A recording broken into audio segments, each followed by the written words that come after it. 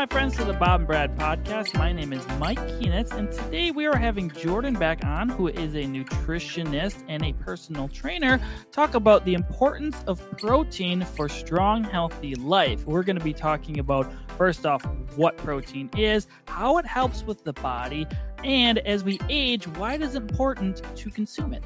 So without further ado, here's Jordan. Welcome back to the show, Jordan. Thank you for joining us today. Yeah, thanks, Mike. I like how I always say us, but it's just me here. Maybe it's for the audience sake. Right. Anyway, today we are going to be talking about the importance of protein. So we're talking about the macronutrient protein and how it is important to have it in your diet. So the first question we have is, can you briefly talk about the three different types of macronutrients?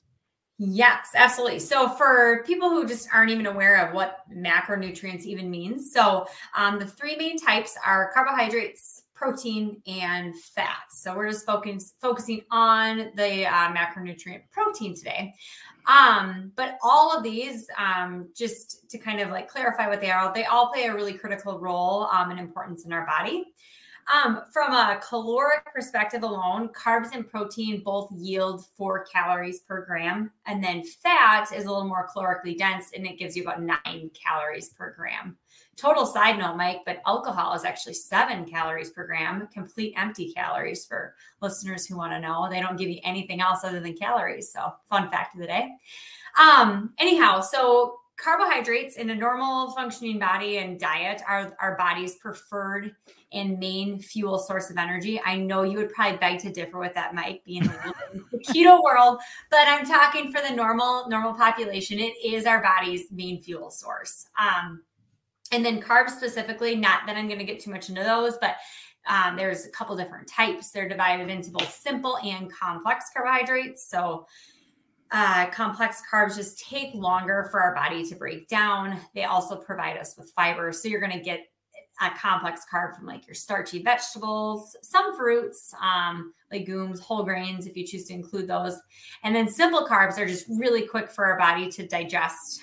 So like any just table sugar, honey, fruit juice, things of that nature. And then fats are another macronutrient, again, that I'm not going to touch on today. Fun fact, though, fats can also be used as a fuel source like carbs if your body's in a state of ketosis. And then different types of fats, you can have either saturated or unsaturated fats as well. So again, just kind of breaking that down, there are different types of those. But I guess that's kind of the general overarching, like different types, if that answers your question. Yeah, so the three macronutrients you described, protein is the only one that's not really an energy source. It gets a little complicated, but we won't go through that today. It's a term called gluconeogenesis. But Right. Anyway, the next question we have is, what role does protein play in our diet, and why is it important?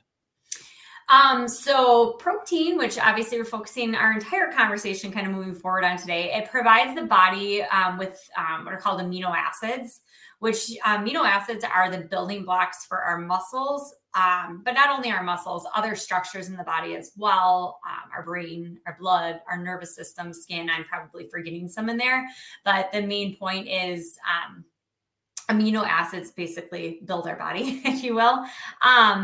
Protein does a ton of different things in the body. I couldn't even possibly touch on all of it.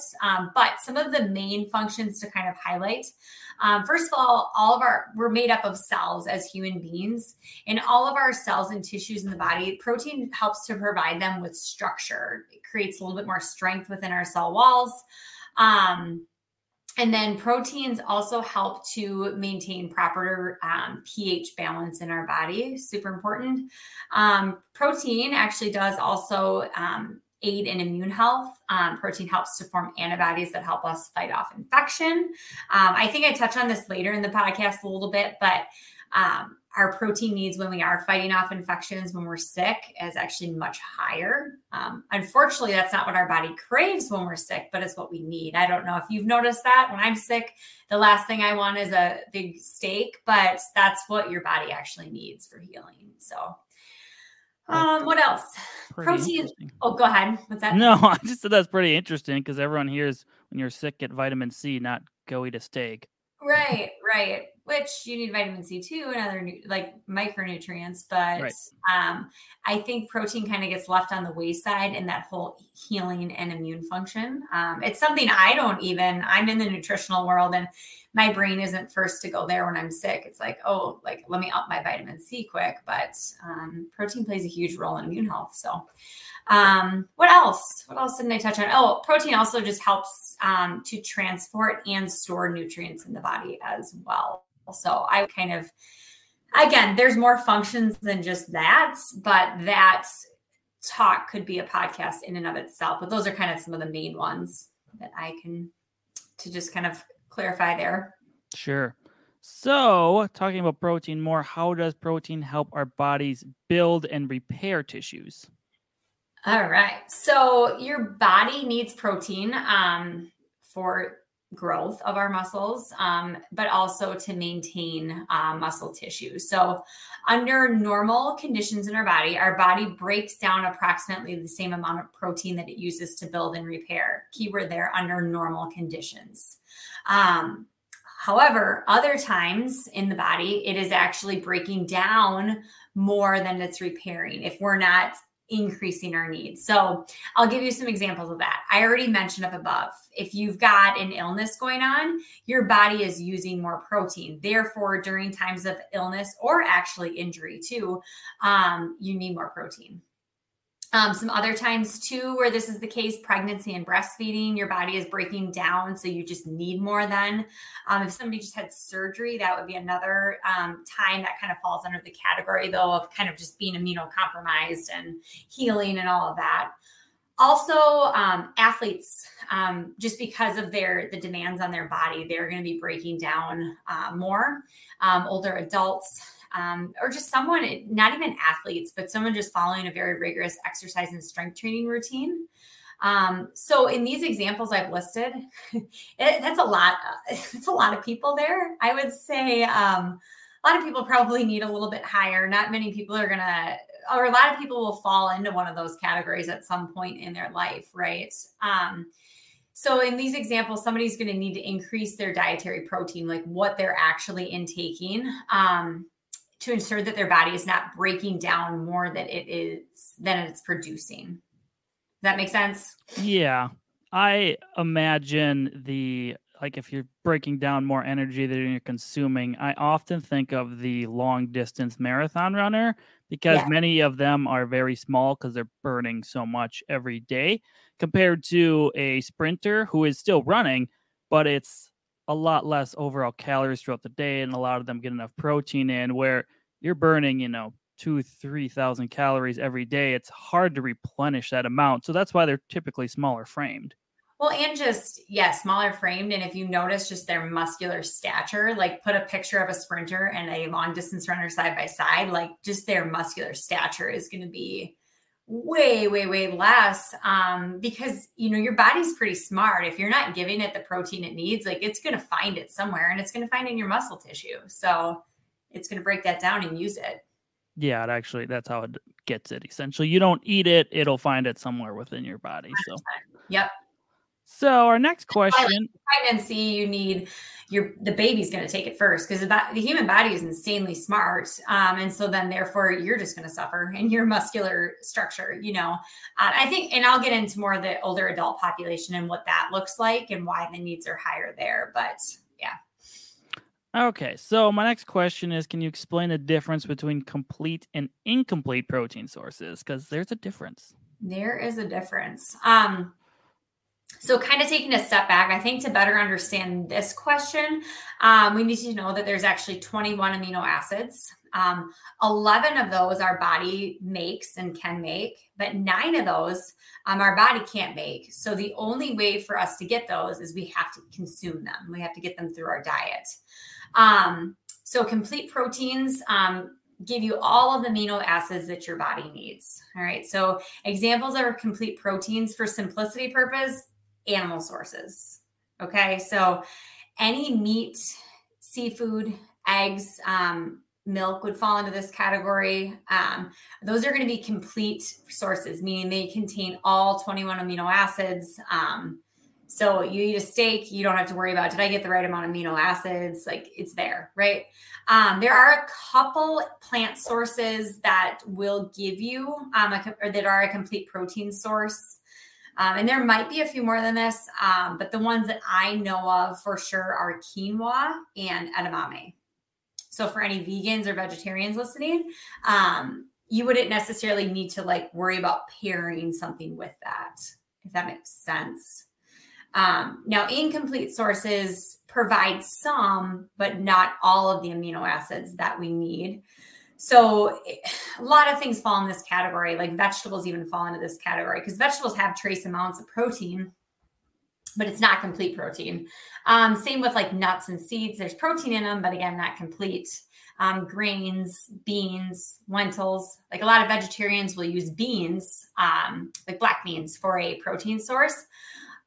Sure, that's great. But if you just eat black beans, you're not getting a complete protein there. Like you need to pair that with something to ensure your body's getting all the amino acids so that it can actually use it. So is each plant protein, since most of them are incomplete, besides the ones you mentioned earlier, is that how they kind of have to be strategic to make sure they get some amino acids from one, say, lentil source, and then they need to get some other protein sources from, say, a soy source or something? Yes.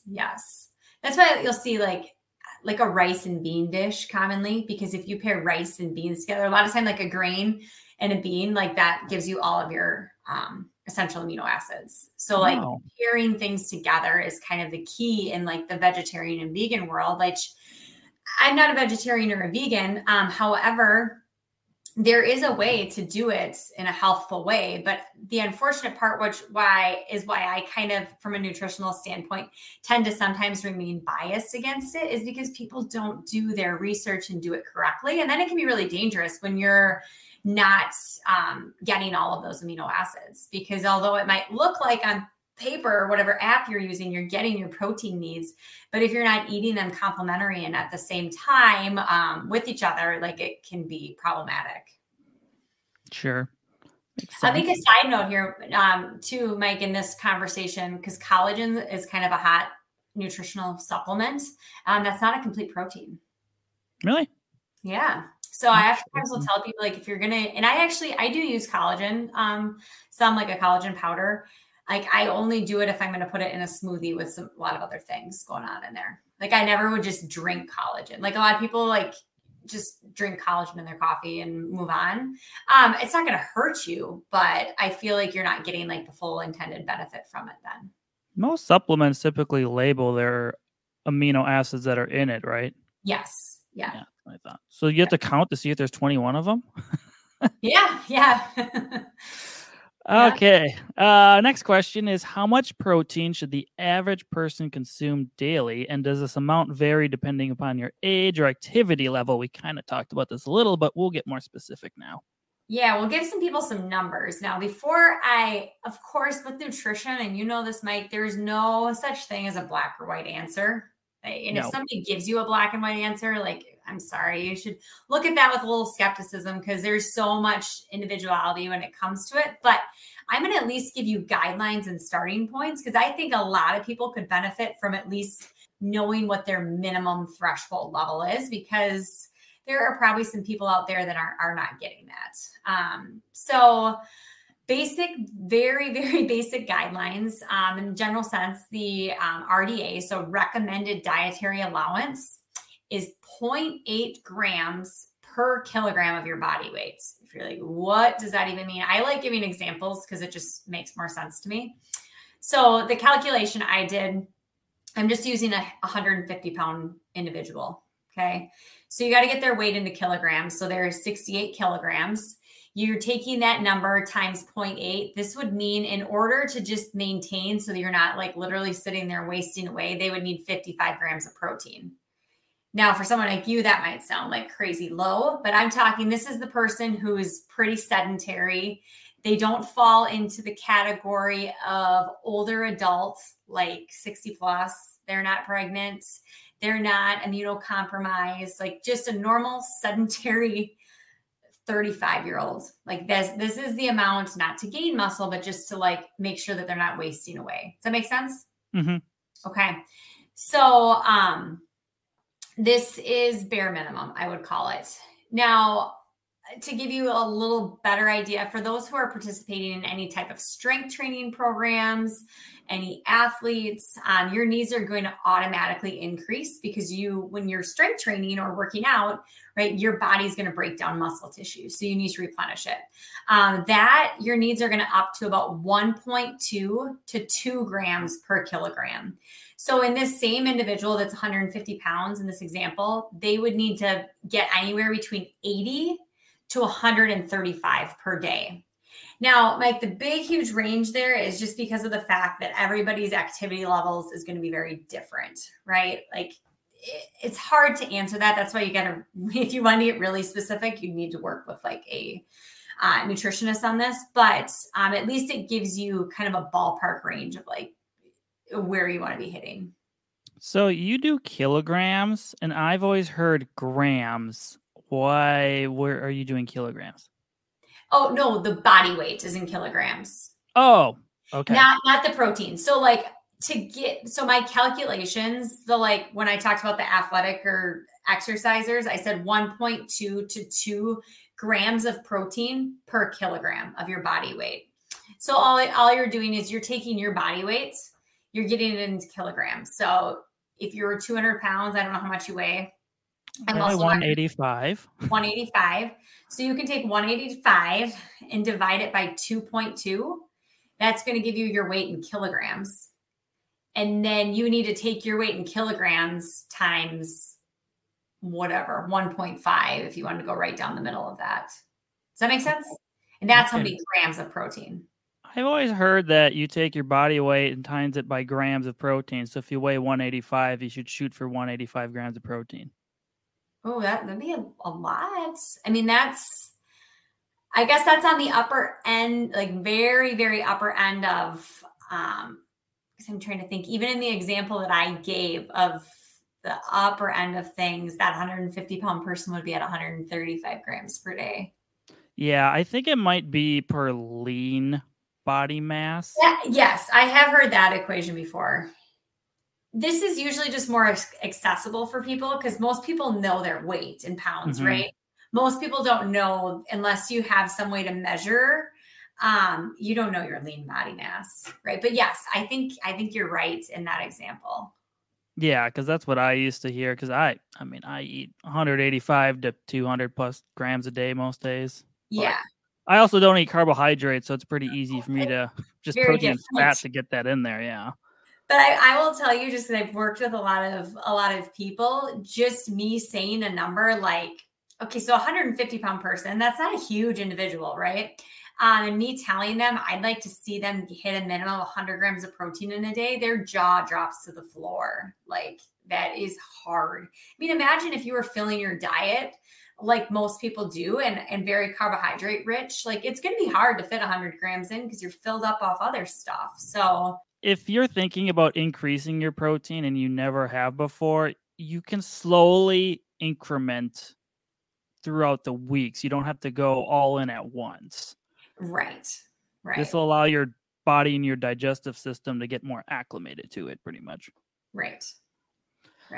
And everything I gave to it's all in ranges, right? It doesn't have to be this perfect equation of if you don't hit 130 grams today, like it's a range. I always work with people and give them ranges because every day is going to be a little bit different. But always knowing what your bare minimum is, I think is super helpful. And remembering like what I talked about in the question you asked me a couple questions ago, like there are different times in our life where our needs are going to increase. So automatically, I think it's right around like the older, I'm sorry to put people in this category, but for lack of a better word, we're just going to call it the older adult population, 65 plus. Your needs are automatically going to go up. Whether you're an exerciser or not, our body just doesn't as efficiently utilize protein. So you have to get more. During illness, during recovering from surgery, major injury, excuse me.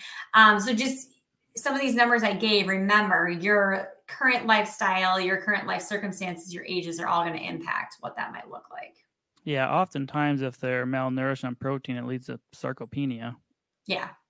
Yep. So we do want to give some more options for vegetarians and vegans. So what are some good protein sources for them? I know we mentioned it a little bit already, but do you have any more specifics on that? Yeah, I can give some more specific examples. Also, vegetarians, vegans, there's great variance within this category because some vegetarians will eat eggs, some will not eat eggs. Of course, there's some vegetarians that, you're going to be able to probably get your protein needs by just really focusing on eggs and maybe dairy products if that's a part of your diet, because those are going to at least be complete sources. But speaking more specifically to somebody who might be more on the plant-based side of things, I already said this, but quinoa and edamame were the two that I found to be complete protein sources. Otherwise, really focusing on what's called complementary proteins. I already talked about this earlier, but it's that pairing of two foods together that can complement one another to give you your complete amino acid profile. So, although I'm not necessarily promoting these from a nutritional standpoint, that they're like the most nutrient dense, rich meals on earth, I am from a complete standpoint of science. Do these meals have all 21 amino acids? Yes. So some examples would be rice and beans. I mentioned that already. A peanut butter sandwich on whole wheat bread. Any kind of beans in general, again, with nuts or seeds. An example would be like if you ate a salad that had chickpeas, which would be in that legume category, and then some sunflower seeds in it. That would be a complete protein source. And then any other like bean or nut combo should give you that too. I do have a friend that is vegetarian and his wife is vegan, and his go-to when his wife is gone, or I think for when he's at work, is the peanut butter sandwich. That's what he does.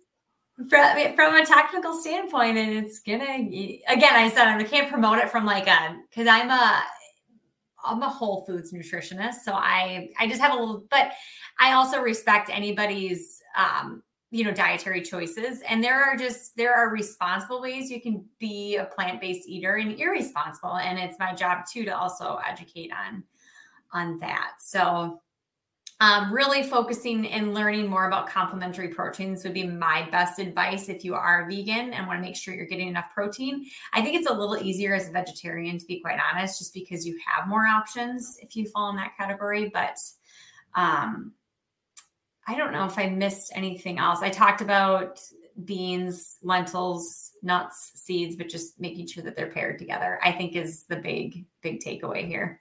Sure. So hopefully that's helpful. So how does protein consumption change as we age, and why is it important? We talked about it a little bit, but we didn't get in detail. Yes. So it goes without saying, we're all aging.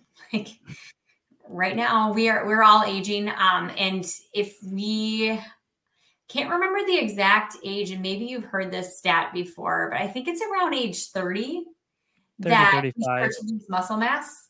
Mm-hmm. Yeah, 30 or 35, somewhere in there. But anyways, side note there. So, but as we age, in that older adult category, usually around 65 and older for most people, we're actually less responsive to amino acid intake. So that's kind of the scientific background behind why we need more. So our body's is less responsive to it. Therefore, we need to increase our levels of protein in our diet to ensure that we're actually getting enough, because our body just doesn't utilize it as efficiently anymore. So actually older adults, if you're an exerciser, it's going to be even higher than this, but somebody older adult 65 plus who's not into strength training, you're going to want to follow that equation that I gave for like athletic build people or strength trainers. So 1.2 to 2 grams per kilogram of your body weight is what you'd want to be focusing on to ensure that you are at least maintaining muscle mass and not continuing to lose, because it can actually be quite concerning in the older adults population. And for whatever reason, our appetite starts to suppress as we get older too, for a lot of people, but yet we need to eat more. So it's tough to get a little bit more creative. Yeah, it's counterintuitive. It's very intuitive. It doesn't seem like a very helpful mechanism for our body. A mechanism, yeah. Yeah, I do. Yeah, I believe it's 30, 35. You start losing muscle mass. It becomes harder as we age. And then definitely as you're older, because I mean, most people can imagine their parents or grandparents and seeing their progression as they've aged. And like my dad's going to be 70 soon, and he's a smaller guy, but he had much more muscle mass, when I was smaller compared to now. And he's still very active. It's not like he's sedentary, but yeah, So I could tell. imagine his build if he weren't active, though, what he's going. I mean, that's why sometimes you're seeing, 70-year-olds in a nursing home and non-functional, because if you don't, it's a simple equation. If you don't do anything, if you don't use your muscles, like, you're going to lose them. It's the way it goes. Yeah. I mean, for listeners, you can compare yourself to your siblings and compare the life too, because my brother is 4 years older than me, and our physiques are complete, like, opposite. Mm-hmm. And I eat tons of protein and he doesn't, but. Right. And we should mention in this conversation, you can't just eat a bunch of protein as you're aging and expect to maintain your muscle mass. You actually also have to, like, use your muscles too. Yeah, that's a little different. We'll stick to the protein part for this podcast. Right. So, can you talk about the benefits of protein for older adults, kind of like we did, particularly in terms of maintaining muscle mass and bone density? Yes. So this is where I have notes on this. Yes. So it's estimated we lose 3 to 5% of our muscle mass each decade. So every 10 years after age 30. So if you did nothing starting at age 30, by the time you turn 40, you have lost up to 5% of your muscle mass. Now, I'm not saying you're going to do that, Mike, because you actually exercise, but like for people who aren't like strength training and doing weight bearing exercise. But that's me getting into exercise. We weren't going to do that today. So let me take a step back. But, protein kind of comes into the same conversation too, though, because if we're not getting adequate protein, like I said, our body is pretty smart, and it's going to find the protein. And where is protein stored? It's stored in our muscles. So it's, in simplicity terms, it's going to break down your muscle fiber to access the protein. And therefore we're going to lose muscles if we're not intaking enough in our diet for our body to utilize. Sure.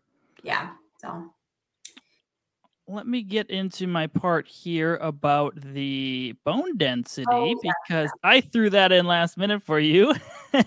So, according to studies, protein plays an essential role in bone health and density, and a person should ensure they have enough protein in their diet. So, a study involving 44 people that were postmenopausal participants found that those who ate an increased amount of protein saw a boost in their overall bone density. So, if you're worried about osteoporosis or you have more brittle bones, protein also helps with that.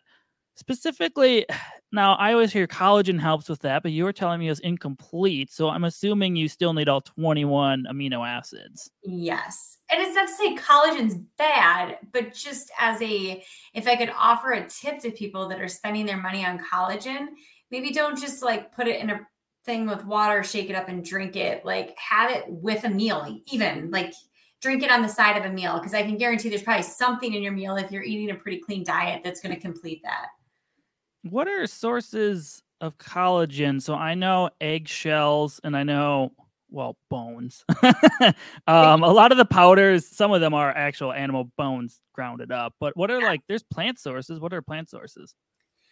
Oh, I don't know that. The big one that I always go to like with this, because I do know some, sorry for people if this grosses you out, but some companies do make it out of like the skins of chicken. Like people a lot of times will buy, like I never buy boneless, skinless chicken breasts. Like that is a waste of money. They charge you way more and you're throwing away the best part of the animal. Like I always buy bone in, skin on chicken thighs because you automatically get collagen if you eat the skin. Plant sources of collagen. I feel like I should know this. I don't even know. So this is a little different. It's amino acids that help build collagen in your body. I'm reading it right now and it says protein sources so it includes some animal products, but then it says soybeans and then spirulina. Spirulina. Spirulina.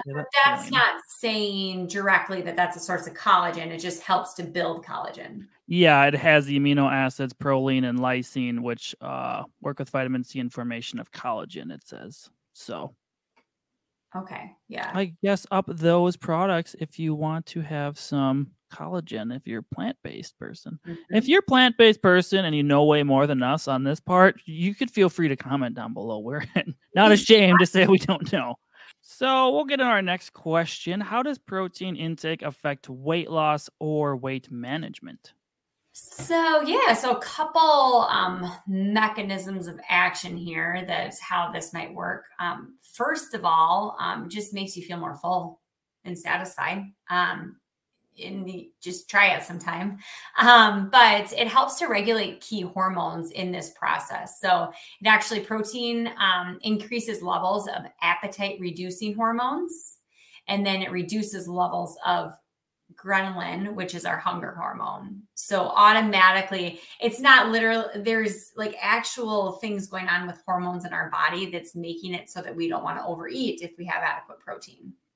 So with this being the case, how does this help with weight loss or weight management? This is automatically going to lead to a reduction in our overall caloric consumption, because if our levels of our hormone that make us hungry are going down, like we're not going to want to eat as much. It's simple equation there. So regulating hormones that regulate our appetite, if you will.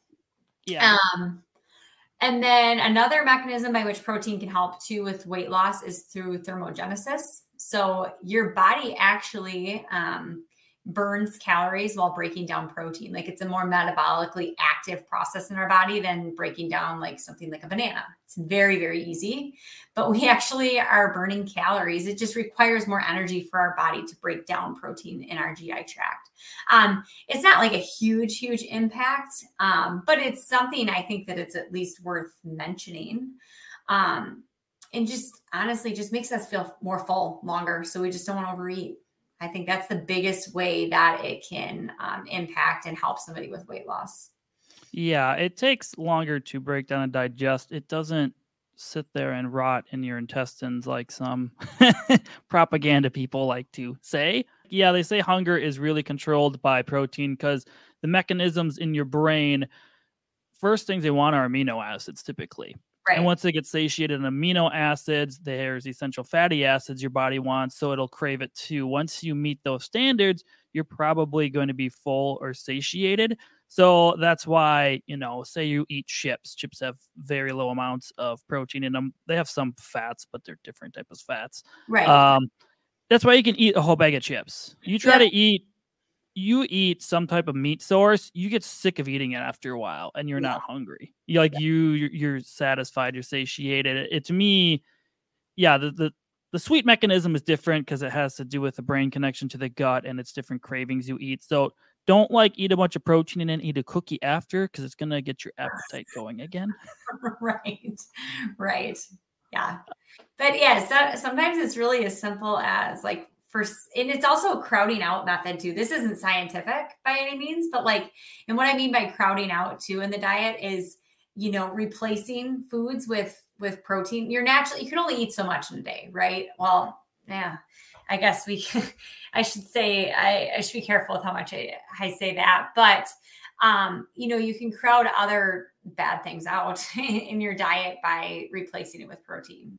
Yeah. Cause when it comes to protein itself does not taste good. Think of a chicken breast with nothing on it, not cooked in any butter or anything or skin. It doesn't taste very good. The fat is satiating part and tastes good in most protein sources, animal-based anyway. So you get sick of eating protein after a while because it's just not flavorful. Right. So yeah, that's part of that. Okay, so my last question is, can consuming too much protein be harmful to our health? So I would argue that too much of anything in the nutrition world or food group can be there can always be too much of a good thing. You could consume too much kale. I've done that before. It's awful. Don't ever do that. One time I ate an entire thing of kale. You buy it in a bunch at the store. Yeah. This was back in college, and I cooked it. So when you cook it down, like it doesn't look like very much. Yeah. Oh, I was so sick. So much fiber. So my point is, I'll get back to the protein thing, but there can always be too much of a good thing. Water is amazing for you, but you can drink too much water. So yes, too much protein over time can be harmful to your health. If I eat 300 grams of protein today, am I going to die? No, it's not that, but more of a compound effect over and over. So I didn't find at least like a ton of direct risks to your health, but like one thing that can happen if you continually get way too much protein in excess, you're higher risk for developing kidney stones. Never had one, but apparently it's terrible. Yeah, I've heard that. I've seen studies that have done the opposite, where they've looked at it actually like in randomized controlled trials versus what's the other term I'm looking for? Right, there's randomized controlled trials, which are so instead of a basic study, that's a questionnaire observational study. Okay, yeah. A lot of those people will try to link certain things. So excess protein consumption can lead to kidney stones based off food frequency questionnaires. Oh, sure. It's correlational. It's not causational. That's okay. what I was looking for. I've seen causational studies where they actually do it and they didn't see nothing like that. No, they didn't see any harm or. We'll scratch that then. It kind of varies. It's not a very good. There's not a lot of good research on it, but yes, I would imagine if you eat if I ate like 400 grams of protein a day, there'd probably be some negative for a year. That's what I honestly like when I was looking at this question, like there's some short-term things like you got to make sure you drink enough water because if you eat way too much protein, like it can lead to dehydration. But I feel like that's with anything. It can cause like digestive upset and issues, especially if you go from eating 50 grams a day to 200 grams. Like, yeah, you're probably gonna have some digestive upset. But that's like with changing anything in the diet that can happen. So to be quite honest with you, I dug into this one because I didn't know off the top of my head. I assumed because with anything, like there's always too much of a good thing, but I didn't find any tangible evidence of like, here's what's going to happen. Some people say you're higher risk of developing cancer and other diseases like that, but those are the same people that tell you meat is bad. So, and it's epidemiology research, which is just food frequency questionnaires and theories and correlational data. But you eat a lot of protein. Have you had anything? No, I haven't had any issues. I had more issues when I had too much fiber. Yes. Well, my kale example, see, I was so sick. Yeah, and it's really hard to overeat protein because you get so sick of eating it. Like I said, try to eat as much chicken breast as you can and nothing else. You're gonna get very sick of eating it. Like it's very satiating, fulfilling, so you don't want to eat more. Like you're just tired of it. So that's why I think it's hard to overconsume. Mother, you can't ever go wrong with like what nature's food is providing you because you're probably not going to overeat it.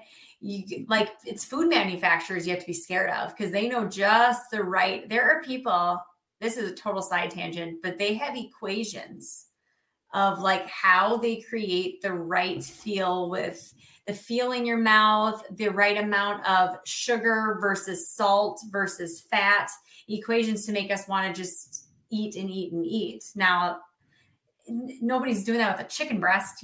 You can't do that. So the body, like I said, I'm a whole foods nutritionist. Like I don't even really talk about calories with people. Like people always ask me that. Like if you are sticking to this food list I'm suggesting, you're not going to overeat. It's pretty tough to overeat when you're staying away from packages. So yeah, and even you can kind of argue like processed meat things you can possibly overeat, because they are a little more flavorful. Like if you're thinking of like some deli meats or beef jerky. I don't know, beef jerky gets really salty after a while. But still after a while, I feel like I can only eat so much of that. Yeah.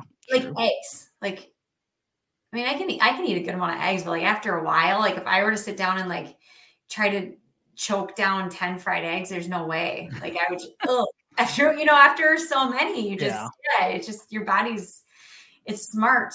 It's smart that way. That's why Whole Foods is always a better option. But anyways, so I didn't necessarily find anything directly that was like eye-opening, alarming, unless you had anything to add that would be a massive concern. And I think the risk of overconsumption is pretty low. It's really hard to do that. Are there any other remarks or things about protein you would like to add that I did not ask?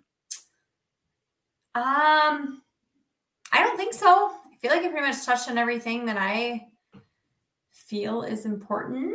I'll probably think of something when we're done, but no, I think that's everything. The only thing I would like to add is look what other nutrients are coming with your protein sources, because micronutrients are very important in your diet as well. So a protein powder isn't going to be as nutrient dense as, like, say, a lean steak or something. Right. There's a lot of different things to look at besides just protein numbers. Well, and you mentioned, now you just said protein powder. We went through this entire podcast without talking about protein powder once. And I can guarantee there's somebody listening here that is thinking, what's the best protein? Like, you guys didn't talk about protein powders. I guess I didn't include it because I don't know if you're a protein powder guy, and there's nothing against you if you are. I've used them before. Sometimes I have them on hand depending, but I maybe consume a scoop of protein powder like twice a month, if that. Like, I'm just not a big proponent. I think there's a lot of garbage ones on the market. I have yet to find a really good, clean protein powder. I think they can be good for like certain examples, like when you're ill and you can't eat anything because it all is gross to you, or maybe that aging population that has trouble getting down a lot of protein. There can be roles that it might play in the human diet, but for a general population, healthy person that does eat meat, it's not necessary. I think it's overpriced and you can get a lot more bang for your buck just eating good quality meat. Yeah, I've found them beneficial if I'm traveling with other people, because you don't always know where you're going to be eating. Yes. And I would say also, I have them now still, but I don't drink a protein shake. I use it as something that is sweet to like put in yogurt or something else, since I don't really eat sweet things in my diet. That's like my sweet thing. So if I have a sweet tooth, it's like, oh, protein powder. See, and that's 10 times better than what you could be reaching for. And the only time I use it is like a smoothie when I want a protein source in that. And I'm not to the point where I want to crack raw eggs in my smoothie. I know some people do that. It's not my thing. So to me, it's a quick, easy source of, and I don't do much for dairy. So I wouldn't do like Greek yogurt in there. Again, it's dietary preferences. So I find a role sometimes, but if somebody's relying on that as their sole source of protein, there's better options out there. Yeah. My go-to snack when I was eating carbs and everything was like, I liked ice cream. Most people do. Yes. Now, to replace that palatability, if I want something like that, it's just Greek yogurt, protein powder, and a few berries. There you go. It's the same texture, and it's sweet, and it's tons less calories, and it's super low carb for me, and it's high protein. Right. So although if I were really wanting ice cream, I'm trying to picture, is that going to do it? I don't have the hard cravings anymore. So. Right. So, okay. Well, thank you for joining us today. Absolutely. And we will do something next time.